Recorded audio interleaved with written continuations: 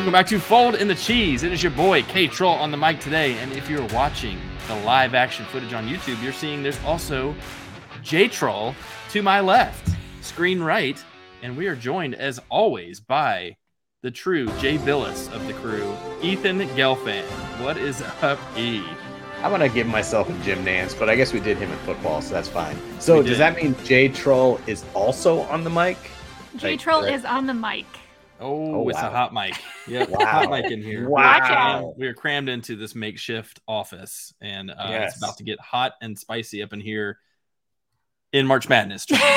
in March Madness terms. Is this going to have an explicit on this episode, or what's going on here? I don't know. Child-friendly terminology in here. No, we have a special episode. First off, you didn't even scoff at the fact that I made you a Dookie. You're just like, oh, yeah, that's pretty good. Jay Billis is pretty smart.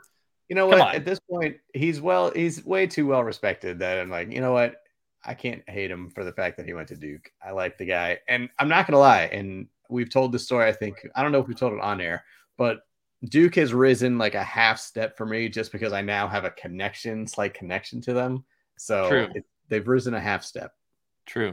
Duke sucks for life. Yeah. I'm what I have to say about that. I'm with Jamie. Duke sucks for life on this side of the camera. You do say that, but you were the first, once the bracket came out, you were the first to text our friend Shane and say, you know, I do hate Duke, but they kind of got screwed that they only got a 5 seed. So they did. Let's be honest. They did. They were postseason at the end of the season. They're ranked 12th, and they end up as a 5 seed behind Tennessee. Behind who else was I fired up? Kansas State. I was like, who else was I fired up? Why are these teams ahead of Duke right now? They won the ACC tournament. They've been hot recently. I think that's kind of a ripoff, but alas, we'll save that analysis for later in the show. They here have a bad loss to Wake Forest. Just saying. Yeah. Fair. Go Wake Forest. And so I'm rocking Wake Forest. Speaking of which, this is a throwback CP3, Chris Paul, Wake Forest. I was going to say class of 2005, but did not graduate in 2005. Left in 2005 to go pro for a Hall of Fame career. J-Troll over here is rocking CP3 in the pros with the Los Angeles Clippers, as you will see. So we're double CP3 on this side of the cam. Ethan, I got a different 3. Another 3. D Wade, and that's in honor of Marquette pulling a 2 seed this year. Yes. With I was going to drop this bomb on Jamie later because I don't think she knows this. With head coach Shaka Smart. That's right. Shaka's coaching Marquette, and all of her data analysis just blew up in her head. Right? I know. I didn't factor Shaka in. Shaka factor. Grumbling. Well, fun. When I was a freshman, Jamie, you were a sophomore. That's when Josh Howard was a senior at Wake, and obviously we had a great run that year. I explicitly remember in the we played Marquette, and Josh Howard and Dwayne Wade just battled it out. They each dropped like 30. It was spectacular. And Dwayne Wade had one of the epic performances in the tournament that year. So he was always a player I loved to watch. And even though he wasn't a Celtic and we had some big battles with him in the pros, I always loved his game just because he wasn't like a flashy shooter. He was athletic. He could get to the rim, rebound. I loved his game and I loved him. So got to rep him. I love how you just had to work in there that I'm older than you, though. Yep. And vicariously, you were a sophomore. Yeah. I was a lot older than you. Vicariously, much older than me. We're also joined, as we often are, by our boy Skip Prosser, RIP forever. Skip, gotta love him. Ethan's got him going there too, so that's our boy. He's gonna be telling us if we had a good call or a bad call. The reason J-Troll is on the mic today is, as you well know, Ethan and I have come up with a foolproof way to win your bracket. However, that is being challenged this year by data nerd extraordinaire J-Troll. She has spent a lot of time coming up with the perfect analysis for your brackets. And I want her to tell you a little bit about her method and the madness behind it well. And then we'll get into whose is better. Well, this is really the test because what I really wanted to do was figure out, I know nothing about basketball. So can I make up for my lack of knowledge about college basketball? I won't say nothing. Nothing, but it pretty much ends like something. You've been a fan like 20 years ago. Like I can drop some names on you these days. I don't know. But I wanted to see if I could make up for my lack of expertise in that area with just my expertise in the data analysis area. So I may or may not have been up until like 2:00 in the morning last night working on this, perfecting it. You're like, Ethan and Kemper are recording tomorrow. I need to stay up and just crush them. And I didn't even know we were recording. I think we just decided I was going to be on here. I just wanted to do it. God knows she put in enough work. She deserves to be on the podcast. It's 100% procrastination. I will be honest with that, but I feel like this was worth it. If I can somehow manage to use this data to beat this one right here, then it's all worth it. But did you know, like the return on that is he's gonna, break a lot of stuff in your house. So you gotta weigh it. You gotta weigh Probably. It will cost you money in the form of broken materials. It's worth it. Like you're never gonna get me on a fantasy football podcast. That's not my thing. But you start talking about brackets, like I can show up and talk about brackets. I like it. Spreadsheet, we'll crush it. She's got beautiful mind spreadsheet action going on. So here are some key differences between the two models here. Last year, Ethan and I did a huge data dump as well, and we dove into things like seeding and preseason rankings and end-of-season rankings and historical trends and conferences and what happens when teams get to the Final Four, what's the likelihood of them actually taking home the trophy. Jamie's analysis, I thought, was actually very worthwhile and interesting. She's combing through actual statistics. So she's combing through full NCAA. Where does each team who made the tournament stack up to every other team in the country on things like field goal percentage, free throw percentage, turnovers, assists, rebounds, whatever, and strength of schedule, things like that. So there's a lot more actual statistical data in hers, whereas ours is historical data based on trends of seeding and things like that. Yes, Ethan, I see the question over there from Dwayne Wade. Yes. So Jamie, just quick for you. So when you're doing all this data analysis, is it kind of like, okay, so our segment in fantasy football, blind resumes, where we give each other stats for players and you'd see like, who would you take? And a lot of the times it's the lesser known guys as opposed to your big name guys. So with this stat, with your analysis, it's the same kind of sense where it's like a blind resume. So like, look at this team. Like they as a team, they shoot 80% from the line, 38 from 3, 52 overall versus, X. And it could be Wright State versus Kansas. Is that how you kind of looked at it? Yep, exactly. It's fully, there's no opinion. It is all completely data-based. Okay. So what I first did was come up with figuring out okay, what are the stats that are important? So you have to kind of dig into, I had 15 years of data that I pulled in on all the teams that were in the tournament. I was doing some fancy pivot tables to kind of summarize the data to figure out. Pivoting. All I know is the basketball term of pivoting. That's all it's important. If you want to win, you want to win. You would like to win. So I just combed through all the data to find out okay, what are the stats that actually, not just using my own, well, I would guess that this stat, I actually went in and picked the ones that showed to have, based on how far the team actually made it in the tournament, the biggest impact looking back. Now, of course, past performance, not always indicative of the future, but you can kind of garner quite a bit from looking at it that way. And then I made my own kind of composite score basically based off of that and applied it to the teams that are in this year. And then I just pressed sort by ranks. I wasn't even looking at them. I just sorted it to see okay, here's who it is. And then I went into my bracket, and each time, I looked at the two different teams that were playing against each other, and I just picked the one that had the higher composite score. So there was absolutely no judgment whatsoever, except for the fact that I did maybe change my algorithm a tiny, tiny bit because I wanted Duke to lose.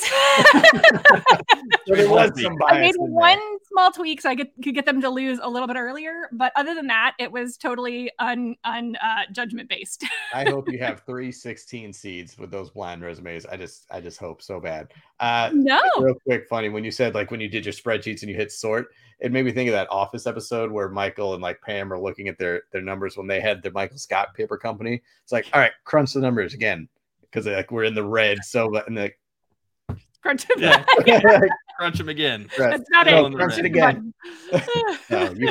You crunched all the numbers. I like it. So she did give different weights to different statistics. That does play an impact here. It's not just an aggregate of all the stats that are out there, but it's interesting the formula she's come up with, and the teams are not unknown teams, and her bracket's not going to look goofy. It's not going to be a bunch of 15s in the Final Four or anything crazy.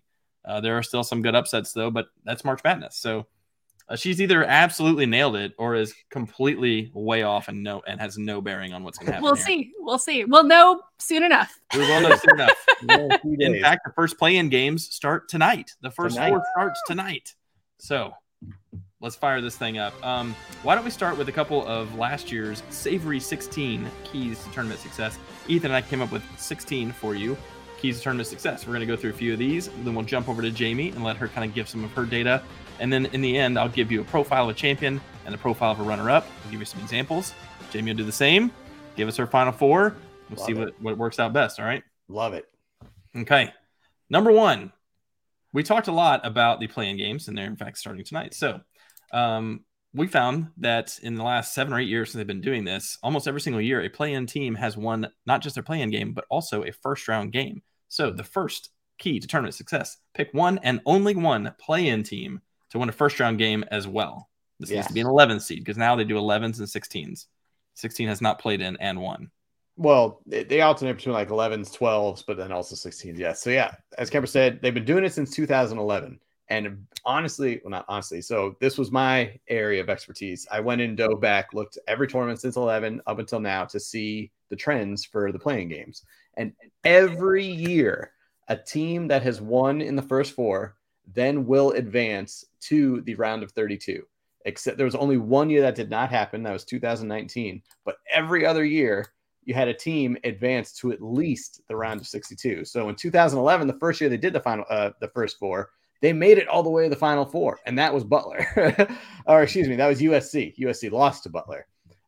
So, I mean, that was a huge run. Yep. In 2012, we had who was 2012? I can't VCU went first four to final four, I think, or George Mason, one of those two teams. Oh, sorry, I can't read my own spreadsheet. It was VCU, correct? Sorry, VCU lost to Butler in the final four. They lost. USC lost to VCU in the first four.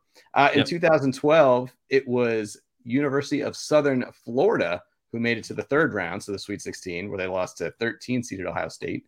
In 2013, we had LaSalle, who was a 13 seed, go all the way to the Sweet 16, where they lost to Wichita State. So then 2014, we had 11-seeded Tennessee. They made it to the Sweet 16 as well, where they lost to the 2 seed. 2015, 11-seeded Dayton made it to the second round, where they lost to the 3rd seed. 2016, we saw Wichita State. So again, it's these kind of mid-major schools that are getting in. They're just happy to be there, and they're just kind of riding that wave. 2017, we had a bigger name, USC. They upset number 6-seeded SMU. 2018, once again, it was another big name. Syracuse was in the first four, and they made it all the way to the Sweet 16, where they lost to Jamie's favorite Duke.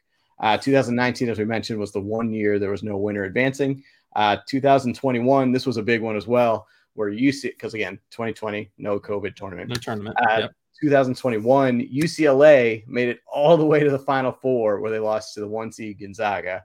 And then last year, of course, we had Notre Dame making it to the second round, where they lost to the 3rd-seeded Texas Tech Red Raiders. That's right. So I mean, there's a lot of success. So you got to pick at least one. So this year, I think the hot name might be Pitt. I don't want to give anybody saying anything, but Pitt seems to be a hot one. I like Pitt and I like Nevada. I like both those teams, but they got to win their first 4 games first. And so things might change. If Mississippi State wins, I'm not sure I feel as strongly about that.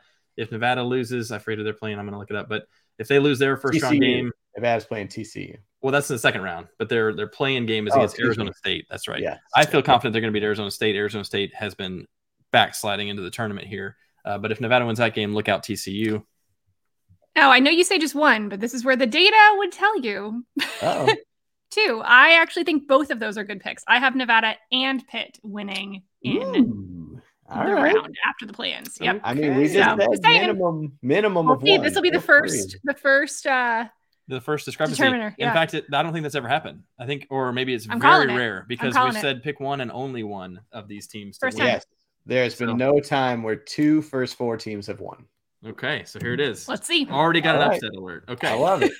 Number 2, and we'll get to this in more detail later, but the champion needs to be a preseason top 10 and final rankings top 10. That really narrows it down. There's only about 5 teams that even fit that bill. And so you got to go back and look back at the preseason top 10. You got to look at the final top 10. Final top 10 is usually just going to be your top 2 or 3 seeds, basically. So that's going to be historically very strong indicator. Yes. So real quick, fun fact about history that was made this year. So do you remember who was preseason number 1 this year? Yes. And the Zags. North Carolina. It was the Zags. North Carolina. No, it's North Carolina. They were the preseason number 1 team. And they're the first team in NCAA history to be ranked preseason number 1 and not even make the NCAA tournament. So, fun fact. That's right. And meanwhile, Purdue was unranked and ended up at number 1 for much of the season as well. Yes. So kind of interesting. Rankings team not so hot this year. By the way, have you seen Purdue star Zach Edey or Eddie? Yes, I've watched Purdue basketball. He's massive. Tree. He is a massive man. He's not some tall, lanky dude either. He's solid. He's a big dude. He can literally just dunk it standing up. Yeah, just found him. I made the comment that it looked like he was playing pool basketball whenever I saw him play. It looks like me in the swimming pool whenever I'm going up, just dunking basically sitting on the rim. It's unbelievable. Yeah.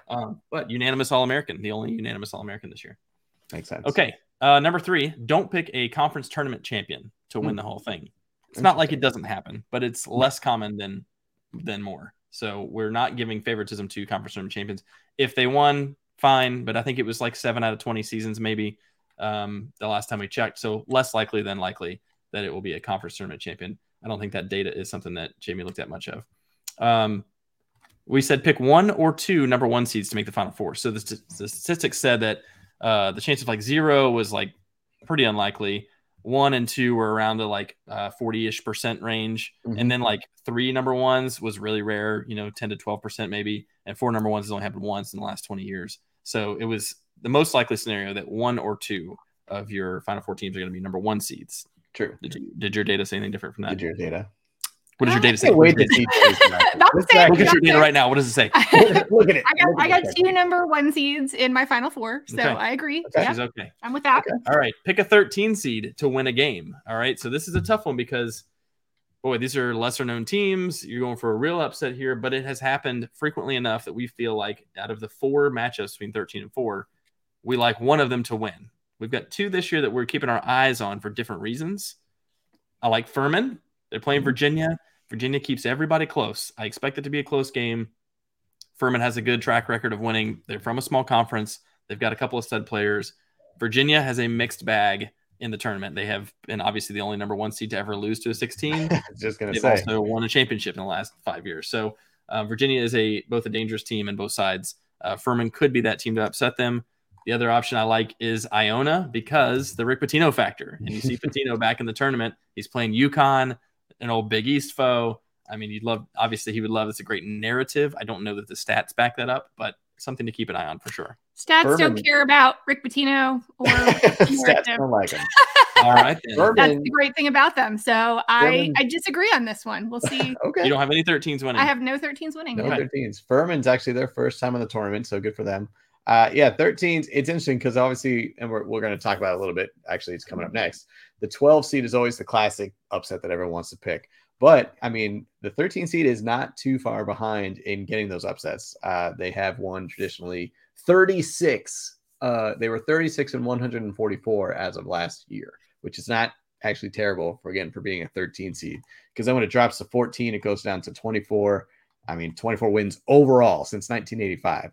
Yeah. So 13, and then obviously we're going to talk about 12 here in a second. But 13, roughly 1 and 4 for the 13 seed, which is there 4 games of each of those. That's why we said pick 1 to win.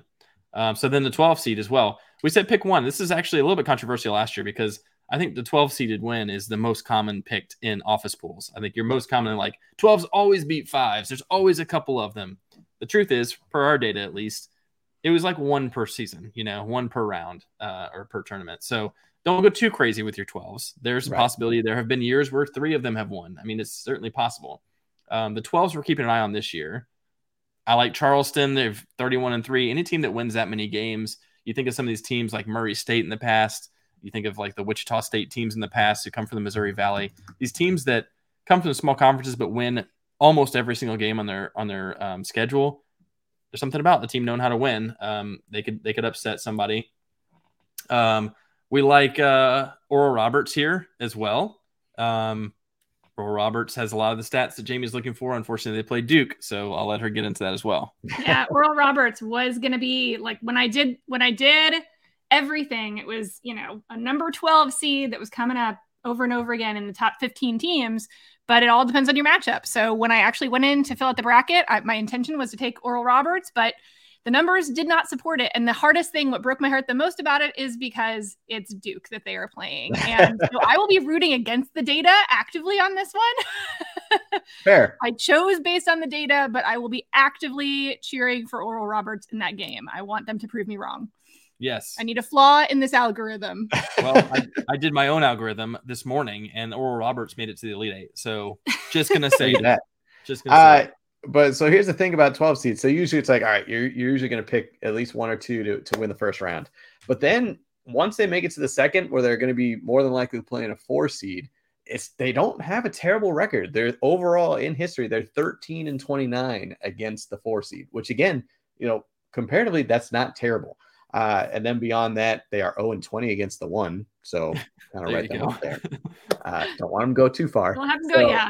if you have a good feeling about a 12, Sweet 16 is a possibility because they have that good record against the 4. I think VCU is another name. So Charleston and VCU are probably my most likely. Oral Roberts, again, would have been a nice pick, but I think Duke's going to be a tough out in the first round. And that's supported by another one of our metrics here later. Yes. Okay. Sir. Pick 2 number 11s to win. So one of them we are probably going to choose one of the play-in games. We mentioned that. Jamie's picked both the play-in games, so she's covered there. I like one of the play-ins. I'd prefer the Nevada game specifically if Nevada wins over Iowa State, I think, or over TCU. But I also like NC State over Creighton. And Creighton has some good metrics, so this makes me a little bit nervous. But the NC State play goes back to another one of our points we're going to make up here, point number 15. So stay tuned on that one. But I like NC State over Creighton as well. Not a data-driven, but there are some historical precedents here. Yes, and overall, the number 11 seed is 98 and 164. And in that first round matchup against the 6th, they are 60 and 104. So not terrible, but it's still a good bet to get at least one. And here we're saying pick 2 because especially with one being that play-in game guy. So watch out for the 11s. That's right. Likewise, pick 2 number 10s to win against the 7s. This is more of a toss-up type of a game. I personally, this year, I don't love the 10s. There's one of them that I'm okay with and one of them that I'm forcing myself to pick. But Jamie loves one of the 10s. Is it Penn State? No. It's not. It's Utah State. Go Aggies. I have them going pretty dang far. They're actually going all the way to my Elite 8, I believe. Wow. So the data loves them. They love the Aggies, and their matchups are actually pretty preferential to them. So Utah State it is for me. They're pretty much my clincher. If they lose, I'm pretty much out of this whole thing. Wow. Okay, so you have Utah State making to the Elite 8. So that means you have them obviously winning their first round game against the 7. And then so historically speaking, against the 2 seed, the 10 does not have a bad record. They are 22 and 40 overall historically against the 2 seed. So that is not too bad. There you go. Arizona is a hot number 2. I like them for different reasons, but then that's going to be an interesting game in this house, the Utah State Arizona game. Assuming Utah State can get past Missouri. Get past Missouri. So then if you take it a step further against the 3 seed, obviously it's a smaller sample size, but they're 4-9. So 44% chance to win that game too. So that could be Baylor. So look out. Utah State's got to run. Miami did it last year. If you want historical precedent, Miami did it last year. Now that's an ACC team, and we're going to get to them in a minute, but it can happen, and it has happened. It has. All right, the 8-9 game is a toss-up, but don't pick a 9 to beat a 1 for whatever reason. 8s can beat 1s, 9s don't pick 1s. What happened last year? This was one of our best calls of the entire tournament. Was we said if an 8 beats a 1, take them all the way to the Final Four. And North Carolina was the 8 to beat a 1, and they went all the way to the championship game, and honestly should have won the game. So we were right on that call. Historically, once they get past that hurdle, they have pretty favorable matchups against 4-5 and against 2-3 as well. So historically, the 8-9 is literally a toss-up. It's 87-81 in favor of the 8. So again, that's a coin flip. Now, once you get to the 1 seed, the 9 seed is historically 8-73. So not great. Whereas the 8, it's not that much better, but it's better. The 8 is historically 18-71. Yeah. So double what the 9 was. What you're telling me is there's a chance. There's a chance. I feel like the 8 over the 1 happened last year. We're probably not going to get one this year. The only one I am looking at is Memphis. I think Memphis is a kind of a dangerous 8 seed, and I think Purdue is a vulnerable 1 seed as well, unfortunately, as much as I love the Boilers. So I am keeping my eyes on Memphis. There are some brackets where I've taken Memphis to make a nice little run, just based on some of the talent they've got and their positioning. But I don't know about the others. Not in love. Penny Hardaway, I'm a huge fan. So Jamie took out the Rick Pitino effect. What about the Penny Hardaway effect? Does that have any effect? If Pitino doesn't have an effect, I don't think Penny does. Data, They're going to give it up for a legend. Care. Yeah, doesn't care. He does not care about Penny. What about Little Penny? He was the best. I mean, that was my Little hamster's Penny. name. Little Penny. It's true. Okay. That is true. Right. Okay, so wait, time out. But Little Penny, what about Little Sweet? I love Little Sweet now. It could have been our gecko's name, actually. Yeah. Justin Guarini, shout out. American Idol. There we go. Okay. Thanks for Justin Guarini, American Idol. Just kidding. Shout out. Okay, what do we think? Is Memphis going to beat Purdue? Nah, probably not. Skip says okay. Data says no. Pick one number 7 team to win 2 games. So we had a trend here where when 7s beat 10s, there was a good enough odds, at least a 1-4 or 1-3, that they were going to beat the 2 as well. Yes. So we've got a lot of options here, but the 2 that I'm most interested in personally, Texas A&M is going to potentially face Texas in the second round if they get through. It's an in-state rivalry. I'm not sure what the numbers say. Jamie will back me up on this or not back me up on this, but Texas doesn't have a head coach anymore. That happened mid-season. So I don't know. Well, I could have been misreading it, but I think the interim, who might be the official new head coach, might have won Coach of the Year because of all the turmoil. But probably, anyway. You darn well should have. Yeah, they came and won they did come and win the Big 12 title. They did win the Big 12 championship at least. So something there. Yeah, well, and that's one of the things. Again, one of the drawbacks of the data is that it doesn't take into account things like, head coaching changes and things like that late in the season, unless it shows up in their numbers. Same thing as injuries. So that's one of the big things that is probably going to be my downfall here, but I'm trying to stick with the integrity of the data, but I've got Texas winning that game. Texas winning that game. Yeah. The other one I was open to was Michigan State over Marquette. And the more I looked into Marquette, the more I was impressed by them. Marquette's pretty good. You've got Izzo in the tournament, and you've got a team that shoots lights out from 3. That's dangerous in the tournament as well. They could be streaky, hot or cold, but those are the 2 that I'm keeping my eyes on. So once again, if we're looking historically at the 7 seed, if once they get past the 10, which they have a favorable, it's 101-67 over the 10. Once they make it to the 2 seed, it's 30-68. So you're talking 1-4 right there. Or it's 1-3. 1-3, really about. So yeah, that's there. That's possible. If they ever play the 4 seed, they're 4-2 against them. So that's great. Boom, crush it. That would be like an Elite 8 matchup. That would be yeah. Michigan State all the way. Okay, so the 2 games that are kind of toss-ups in the later rounds, the 3-6 and the 4-5, both kind of toss-ups. Ones do really well against 5s and pretty good against 4s, but 5s have a tough time beating 1 specifically. So once you get to that point, I think the point we made last time was if you have a bunch of 1-4, 3-6, combos like that, flip a coin, take a 6 somewhere and just say, hey, why not? Don't just stick to the higher seed in those cases. The data doesn't flip a coin. The data flipping coins is all about flipping data. Coins. The data does not believe in may the odds ever be in your favor. Never saw the Hunger Games. No. What does your data say about 3s and 6s? Who's going? Who's not going? It depends completely.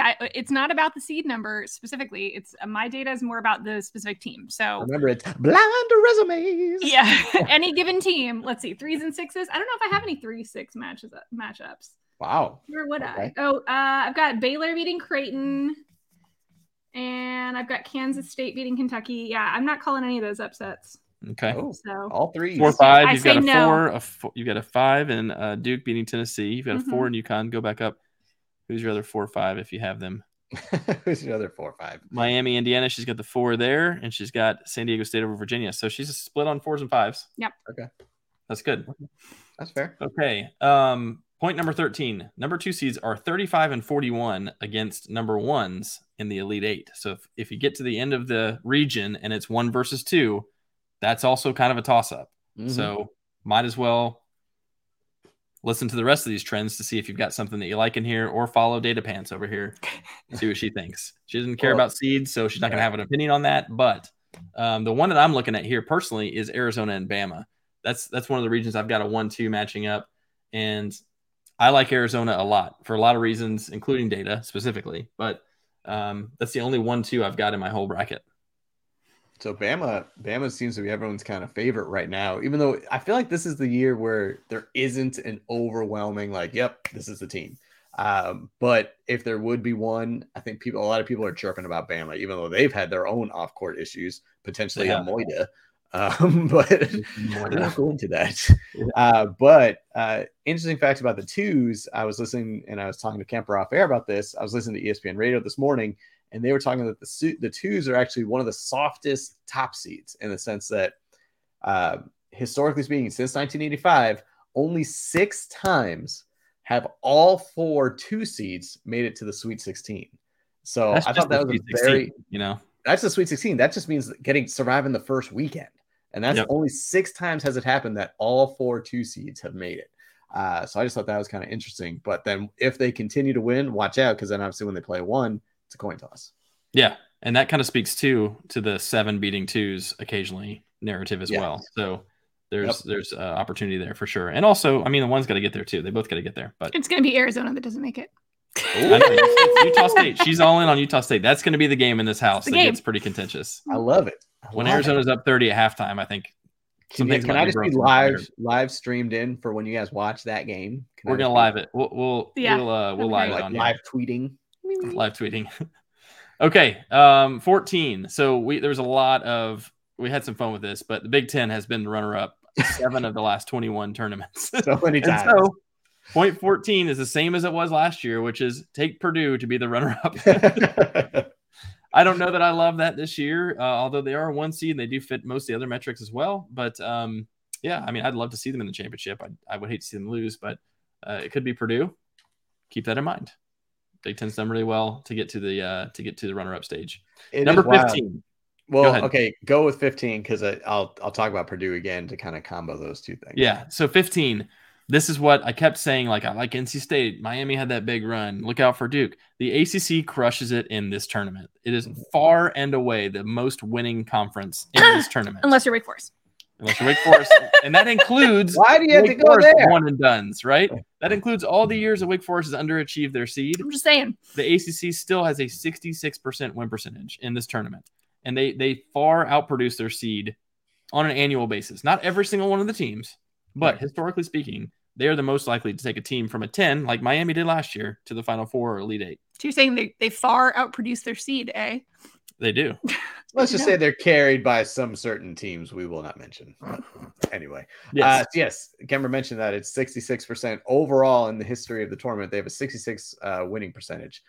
We talked about the Big Ten, Purdue being potential runner-up. They are third, right behind them at 60.1% winning percentage, which is the third highest. The Big East is second with only a 61. So there's a big jump from 1 to 2, but then 2 and 3 are right there. And then there's a big drop off from third overall to fourth, where the Big 12 is at 57.9%.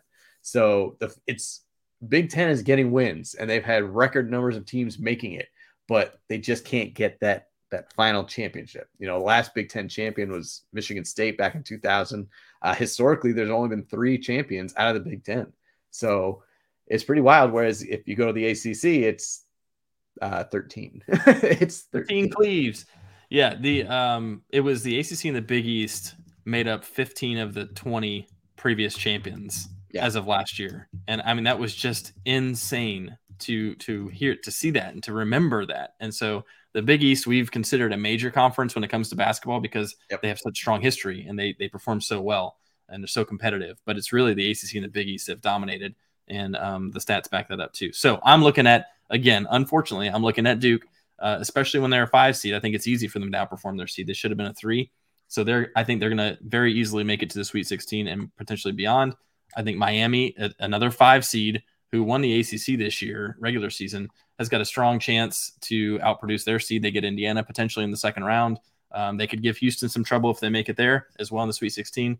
And then NC State I mentioned as an 11, in part because I just think the ACC knows how to prepare for this kind of stuff based on the level of competition they play every week. But I've got NC State winning at least one game as an 11 too. So that's what my data says. That's what my data says. Jamie she doesn't have a drop down for conference. I don't. So it does not matter to her. Nope. Again, blind resume. Okay. And the last of these savory 16 points is 3 of your Final Four teams need to have been ranked in the preseason top 25. And that really narrows it down for you based on all the data we've given you. Because it's 75% or more of Final Four teams over the last 20 years have been preseason top 25 teams. And so when you're looking at your bracket, find 3 teams that you really like. As long as they match up and they were in the preseason top 25, send them all the way. Okay.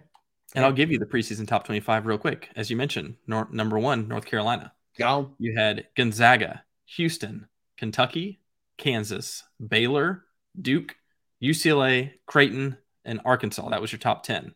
Arkansas. Top 10. You've got Tennessee, Texas, Indiana, TCU, Auburn. Those are all tournament teams.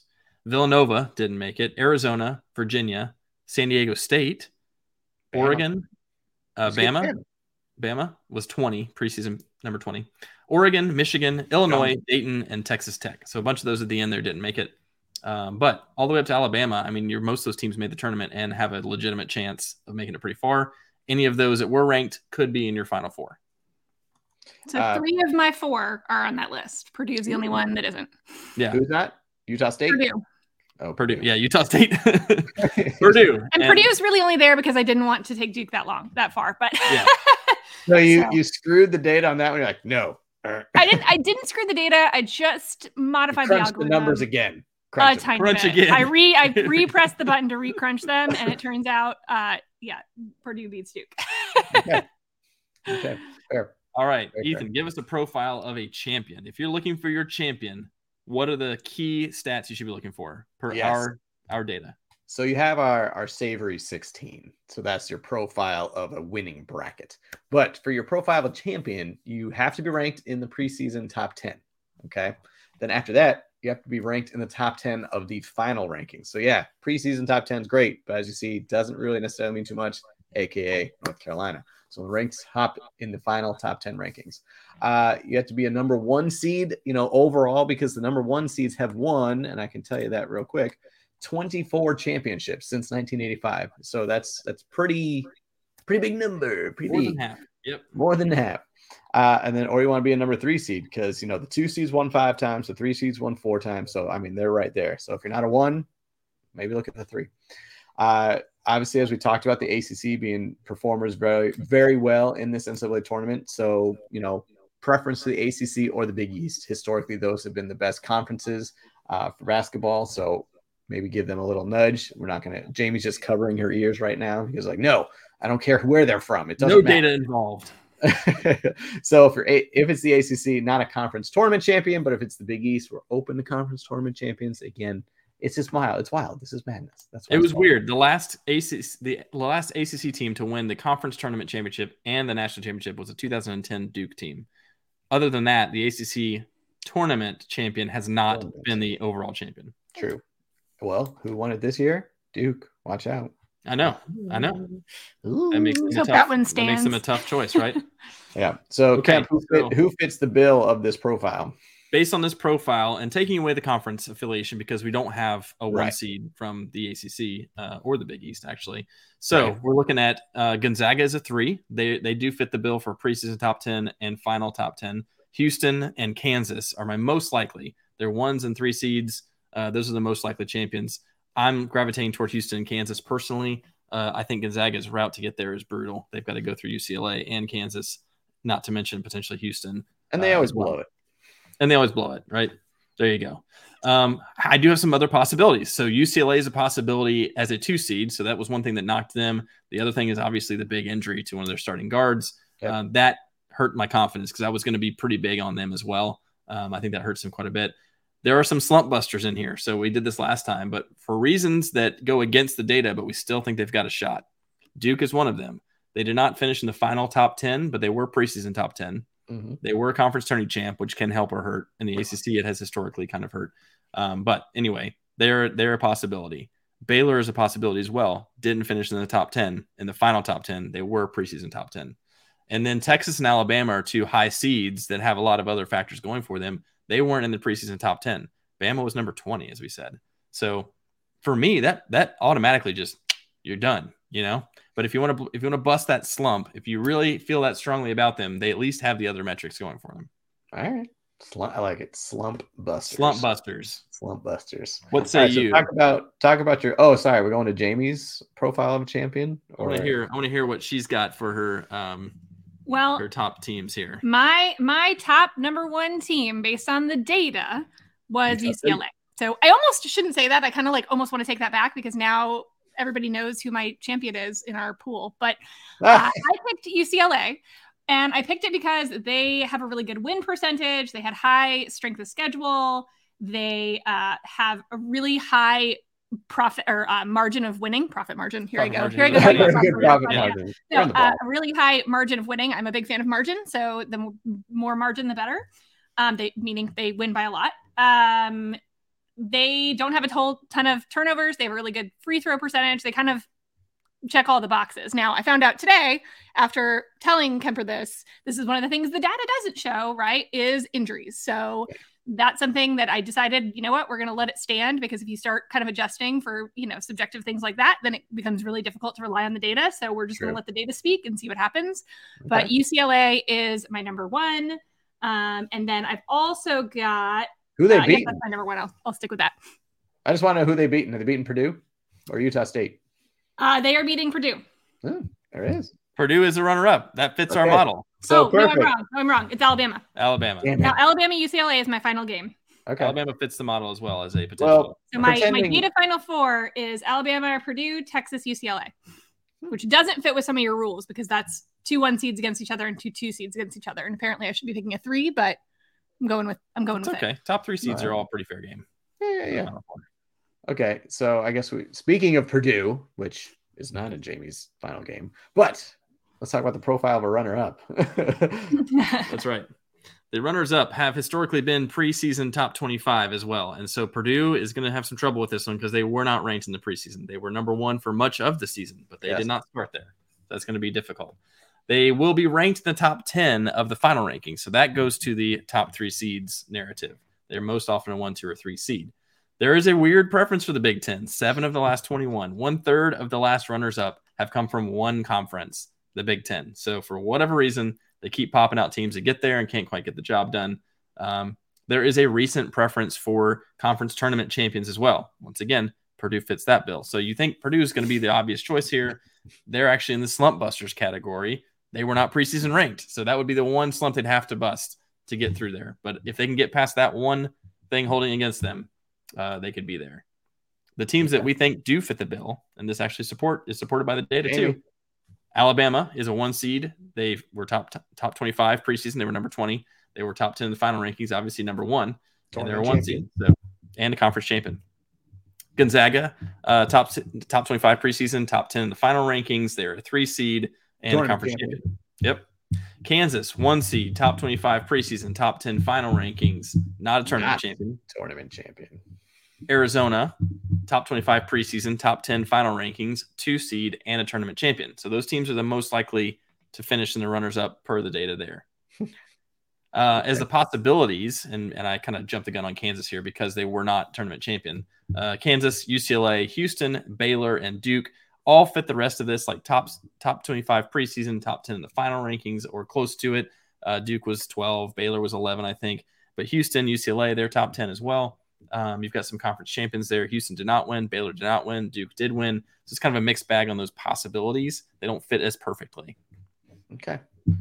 Well, I think for our viewers at home that we need to post both of your brackets somewhere because this is going to be spectacular. I have fight it out. Yes, and it's going to be amazing. And I can't wait to watch that Utah State game to see how many things get broken or not broken. They got to beat Missouri first. This is true, but the data supports it, so it's going to happen. Yeah, Arizona's got to beat Princeton first, to be fair. True. You never know about the Ivy League teams. They're good on the fundamentals. I'll say if I'm winning, I'll be back next week to gloat a little bit. If I'm not, you will never see me again here. Yeah. I was never here. Let's be honest. If you're winning, Kemper ain't going to let you back. Are you serious? I control this podcast. It's K-Troll on the mic. Okay. Ethan will give me the link. It's fine. It's like tuning in from Cabo. Hey. Yeah. We have a surprise guest for Kemper. Oh, it's your wife who beat you. It is. All right, I'm going to go ahead and what I did not do last year, and I'm going to go ahead and put my money where my mouth is and give my Elite 8 teams Final Four and champions. Okay. Let's go. Okay. So I like Alabama and Arizona to come out of their region in the South. I like Arizona to win that game. And Jamie's definitely typing this. He's like, I'm confirming this. I am just making sure. He's got Bama, just not Arizona. All right. In the East, I like Duke and Marquette. And I like Duke to make the Final Four over Marquette. I don't like it. I shouldn't say like. Yeah, I was going to say. I predict. I don't like it, but I predict it. I don't like it. I don't like it at all. In the Midwest, I've got Houston and Xavier. I like Texas a lot, but I think they could have trouble with A&M, and they could have trouble with Xavier. Xavier is a data darling. Xavier does pretty well with the data that I crunched, at least. I was going to say, Jamie, I'm looking at Jamie. Like, not over Texas, they don't. But they don't have a coach anymore. Data supports Xavier over Texas for me. And the 7's got to beat a 2. I'm thinking maybe A&M does it. I have Houston winning that game and making it to the Final Four. And then I've got Kansas and Gonzaga. I liked UCLA a lot for a lot of the reasons Jamie probably liked them too. The injury is just enough for me to give the Zags the edge there. But I've got Kansas making the Final Four. So I have Kansas versus Houston. I have Duke versus Arizona. I like Arizona to make it to the championship. And I'm going in this bracket with Houston. And I'm taking Houston to win it all. I like this bracket, hedge and betch with my 30 other brackets. Obviously, exactly. So he can always say he won. Claim that I know always, every time. This is the official fold in the cheese March Madness bracket for me. This is the one you're claiming for this. Okay, so no more mention. If he tries to mention in my other bracket, just cut him off. But in my other one, 17 brackets to hedge bets. I nailed that in one bracket. I predicted that 16 seed a lot in my 39th bracket. Yeah, exactly. All right, let's see your Elite 8. Data lady. Data Elite 8 is where Alabama, Utah State. Let's go. There they are. Houston, Texas. There's a 1-2. Texas. Purdue and Marquette. You took Duke. I'm really surprised that you took Duke over Purdue. I didn't want to, but I didn't want to either. Clearly, yeah. Okay, that's that one. I will say we both want Oral Roberts to win, and we think they could in the cheering, first round. Really, what's their mascot? Go what? Oral Roberts, what are they? They're some kind of bird, right? They're a bird. Yeah. I can't think. Like the Lehigh Mountain Hawks. Yeah, throwback. That's a 15 seed. Who called that one in their bracket? Yeah, this one right here. Jamie has a history of taking Duke to lose the first round, no matter what their seed is, no matter who they play. I do. I do have a gut bracket too. I did do a gut bracket just to see. I'm almost comparing my gut bracket versus my data bracket to see. And Duke loses in the very first round of my gut bracket. So go Oral Roberts. Oral Roberts are the Golden Eagles. I'm not done. Golden Eagles. Golden Eagles. We're talking about who Oral Roberts is. Give us a break. Okay, Golden Eagles. Go Golden Eagles. My podcast. Get off my podcast. See, birds, though, have a Duke has trouble with birds. Duke has a lot of trouble with birds. So we need to figure out how they sound. Maybe we get that app, the Merlin app, and figure out what the call is for that bird. And then. But how about... So speaking of bird mascots, St. Joseph's, there's the Hawks.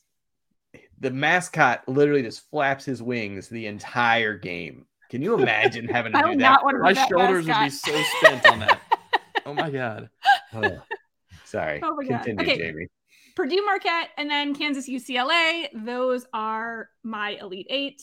Final Four, like I said, Alabama, Purdue, Texas, UCLA. Final game, Alabama versus UCLA, with UCLA the winner. Right. She has 3 1-2 regions, which is smart, honestly. If you just don't know much about brackets, just take the high seeds in most cases and maybe pick a few upsets. The data agrees that way for smart. a reason, Yeah. Mm-hmm. Yeah. Okay. All right. She's trying to get a seat on the tournament selection committee is what she's trying to get here. Yep. That would be kind of sweet. All right. So everyone heard it here first. We got the troll matchups. We'll see who will reign supreme, if Jamie will be invited back or not.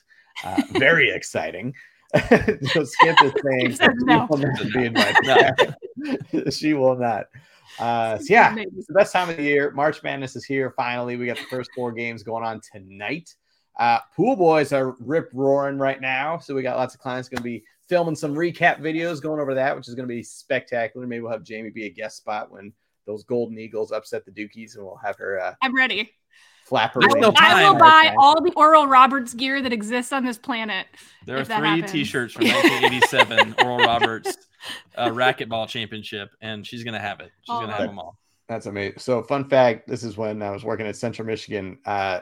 The first round of the tournament, Northern Iowa was playing Michigan State, and I feel like it was a very big seed discrepancy. So my buddies and I thought these were all people who weren't from Michigan at the time. We thought, let's go to the sports bar dressed in Northern Iowa gear. It's going to be spectacular. We almost got in like 10 fights. We learned the Northern Iowa fight song.